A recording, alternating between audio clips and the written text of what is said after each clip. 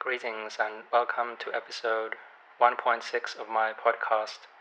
I hope that this evening, or day, or morning, or deep night finds you and your loved ones well and happy. Talking in yesterday's episode about my past so much felt strange because I have changed so much since those times, especially in the last 5 years. It felt like I was talking about another person when I was describing all these interests I had in childhood. Some of them continue to this day in some form, but especially over the last 5 years, I have almost completely changed in terms of my main interests and the things I spend my life doing. Rather than the things that I was talking about in yesterday's episode, these days a lot of my time is spent on things related to music, listening to music, learning about it, my odyssey through the history of recorded music, and of course writing my own. With my discovery of Noam Macdonald in early 2019, I became even more keenly interested in comedy and started making new discoveries in that area. I think it's fair to say that I'm a tough audience when it comes to comedy. I find it hard to, for example, find sitcoms that I enjoy. Seinfeld is the only sitcom I have watched from beginning to end. I also felt that yesterday's episode perhaps went on a little bit too long. Today I want to make another change of pace episode. It occurred to me that it might be fun to have either an occasional or regular segment where I check out my Twitter and refer to interesting or amusing tweets I have seen. Among the first people I followed was, of course, David Lynch, and yesterday he tweeted about the passing of Polish composer Krzysztof Penderecki, whose work has also appeared in David Lynch's film works. And he wrote, "Dear Twitter friends, so sad to hear of the passing of Krzysztof Penderecki. Krzysztof Penderecki was one of the greatest composers of all time." His work also appeared, of course, in Stanley Kubrick's The Shining and the horror film The Exorcist, which I still have not seen. Out of David Lynch's work, it was used in Inland Empire, Wild at Heart, and the third season of Twin Peaks. Of course, the composer had a huge amount of other work, but I'm mentioning these films because that is where most of us will likely have heard him. Then my eye was caught by a tweet from English author and commentator Norman Lebrecht. Apologies if I mispronounced that name. It was a link to his blog, and it read, "Major haircut at Philadelphia Orchestra." And there's a picture of a conductor in front of the orchestra. The conductor has very short hair, so I was interested to hear if there had been a major haircut at the orchestra. I hoped to see before and after pictures. But of course, when I clicked on it, it turned out it was a story about a pay cut, not a haircut. Then from actor Edward James Olmos, who is one of my very favorite actors, alongside people like Christopher Walken, Edward James Olmos posted a very heartfelt video message about the people bringing food to the table of the United States in this time, as in, of course, times before as well.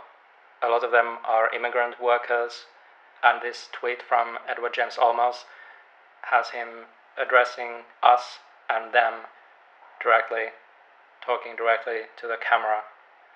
And he points out how not only the first responders and the healthcare workers and everyone else working to get us through this crisis, also the people picking the food, doing the actual work of harvesting and so on, they are the backbone of us.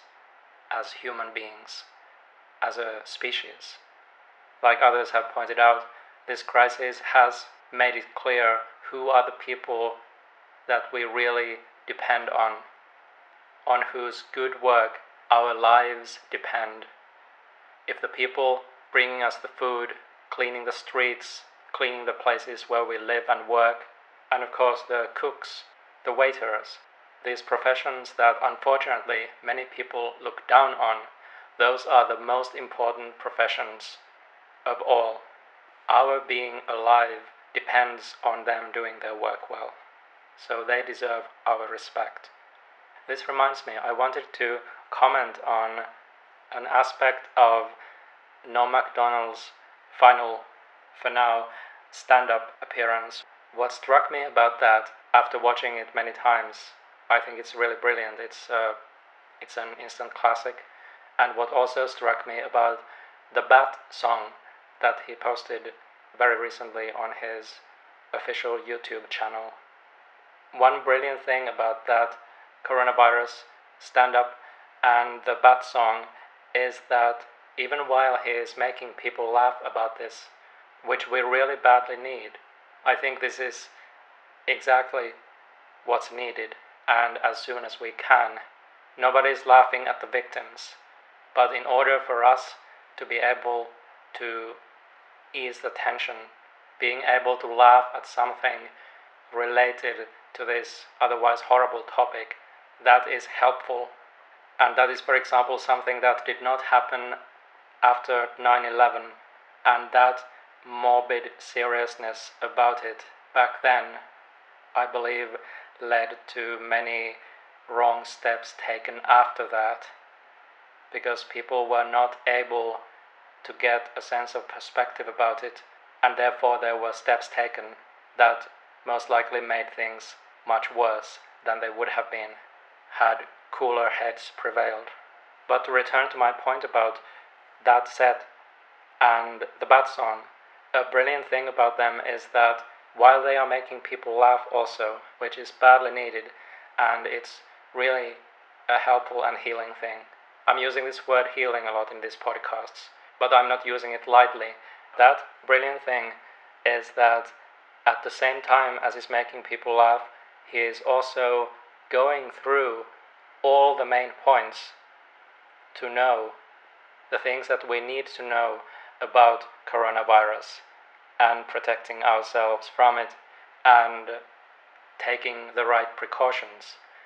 He refers to washing your hands, not touching your face, the need for distance, the inadvisability of being in such close quarters with other people, and that is why it was the last of his appearances for now, until this thing is over.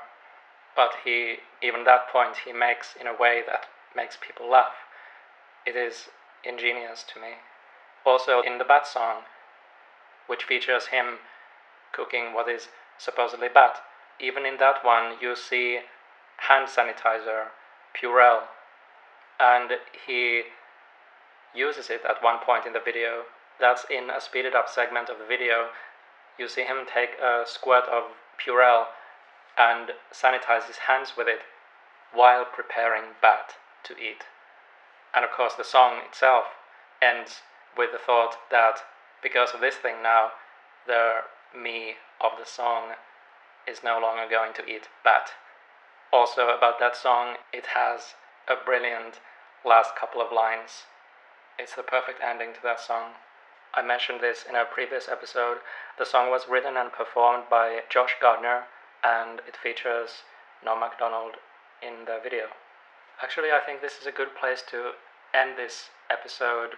I do recommend watching that video by Edward James Olmos.